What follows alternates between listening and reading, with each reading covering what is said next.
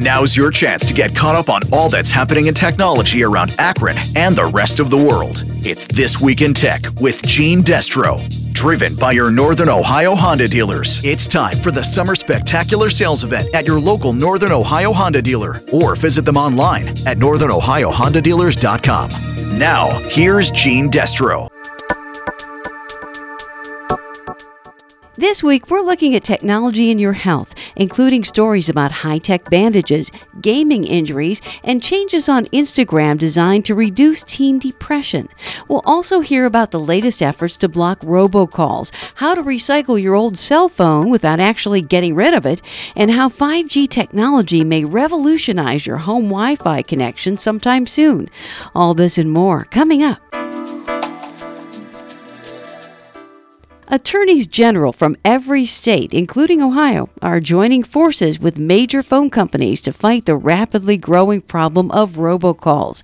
An estimated 4.7 billion robocalls were placed in July alone. Many of those calls are from scammers. CBS News correspondent Anna Werner reports. The companies say they will offer free call blocking tools to customers. That includes blocking unwanted calls and deploying a system that labels fake calls. They also agreed to dedicate sufficient resources to investigate suspicious calls and patterns. The agreement does not cover those who use old copper landline phones. There's no timeline for the 12 major companies to make good on these voluntary promises. This agreement targets scam robocallers, so legal robocallers like debt collectors are still allowed.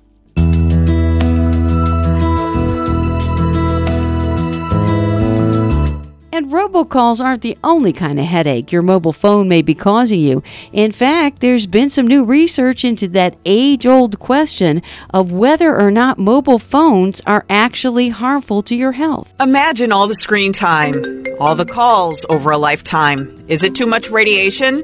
The Chicago Tribune wanted to find out. The newspaper funded lab tests using a liquid that mimics human tissue. They analyzed exposure to an iPhone 7 more than 15 minutes at a time. They found the radiofrequency radiation exposure not only measured over the legal safety limit, but it more than doubled what Apple reported to federal regulators. Apple does not agree with the newspaper's findings. The FCC now says it'll do its own testing. Jennifer Brown, CBS News. But that isn't the only tech device that could potentially have an adverse effect on your health. Michael Fay, who's the director of the University of Akron's esports team, says they're working now with researchers from the Cleveland Clinic to keep their video gaming team members healthy. Similarly to a traditional sports team, our esports players are engaged in extended, repetitive activity, really challenging themselves to perform at a certain task. And the reality is, esports is such a new industry. There's not a lot known about what are the best practices for staying healthy while you're applying yourself in an endeavor such as esports.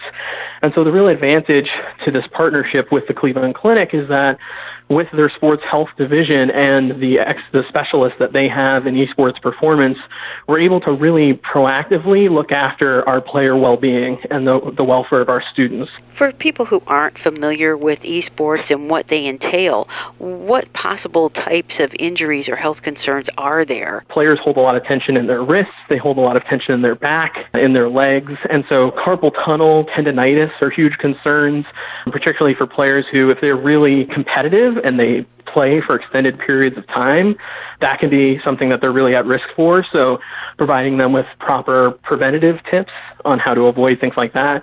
There's also concerns around eye strain, vision care due to, looking at blue light from these computer monitors for extended period of time. And then another big concern is posture. So these students are seated for an extended period of time, and there are a lot of challenges that can come from poor posture, reducing circulation to the legs, and things like that. But then there's also a whole other angle to it, which is also the competitive performance aspect of it. So while we are really concerned about making sure that our players are as healthy as possible, we also want to make sure that we're learning everything we can about how to give them a competitive edge. So is it possible, and have you guys discussed, that maybe one way to keep esports athletes healthy would be for them to take breaks and then do actual physical sport? Oh, yeah, absolutely. And that's actually part of our current training regimen for our varsity team. So our varsity players during the school year, they all engage in regular fitness training. They do strength and conditioning training every single week for 2 hours. They also do an hour of yoga each week to help them get a stronger core, to maintain better posture. And they are getting a bunch of different lessons about things surrounding time management, nutrition, all those factors. But now the greatest advantage with this partnership is we're able to bring in the specialist knowledge to help amplify the impact that those different training methods can have. Meanwhile, Instagram is making some changes they hope will help reduce teen depression. Jeff Colvin has more. When you post a photo on Instagram, people can click on a like button and the photo's total number of likes shows up next to it. Everyone can see everyone's number of likes, and that's a problem for some teenagers. If other people's photos get more likes than their own, and if the whole world can see those numbers, some teens get upset to the point where researchers say it can hurt their mental health. Instagram, which is owned by Facebook, is testing a change letting users see the likes for their own photos, but not for anyone else's. The changes are being tested in Canada, Japan, Brazil, and a few other countries. No word on whether they're coming to the U.S. or whether they're having any effect on teenagers' mental health. I'm Jeff Colvin.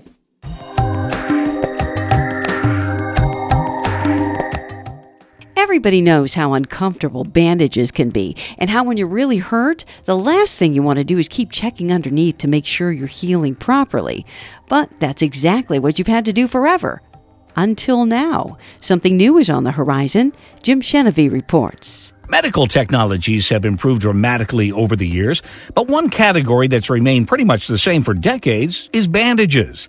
That could change soon thanks to a group of Scottish researchers. Engineers at Heriot-Watt University have developed a new type of smart bandage that contains microsensors capable of detecting minute changes in the healing process.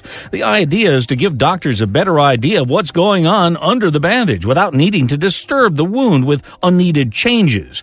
Now, this could be especially helpful when treating hard-to-heal wounds like burns and diabetic ulcers, but it could also be employed for everything from surgical incisions to simple cuts. The smart bandage sensors are able to track the process of healing down to a micro-scale level, less than the width of a human hair. The bandage could also help medical researchers learn more about the healing process and how to improve it.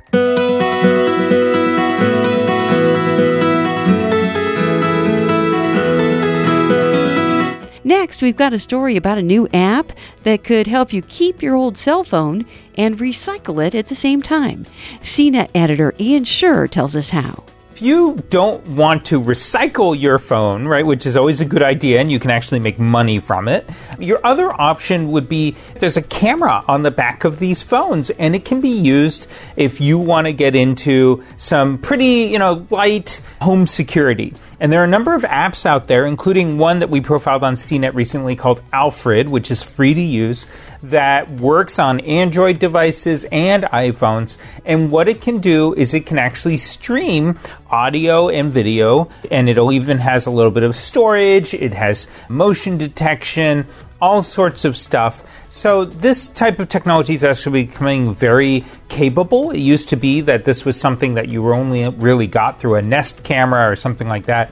Now it's becoming pretty standard, even in these apps. So if you want to play with home security, but you're not ready to put $200 into a Nest camera, then this is an interesting alternative to get yourself kind of started.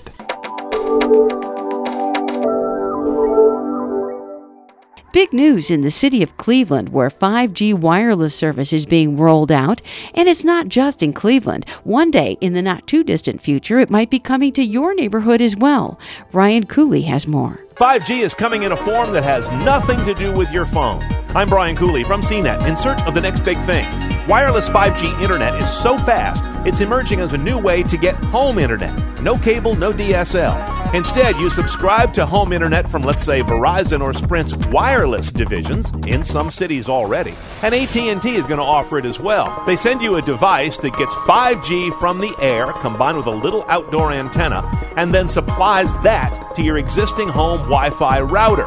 The devices in your home never know the difference. They just keep using Wi-Fi. In the more distant future, imagine devices in your house that are natively 5G, and they completely circumvent the clunkiness of Wi-Fi and home routers entirely to connect directly to the internet via their own internal 5G innards.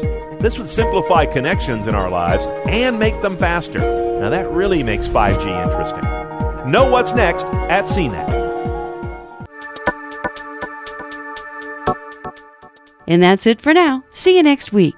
That was This Week in Tech with Gene Destro, driven by your Northern Ohio Honda dealers. It's time for the Summer Spectacular Sales Event at your local Northern Ohio Honda dealer, or visit them online at northernohiohondadealers.com.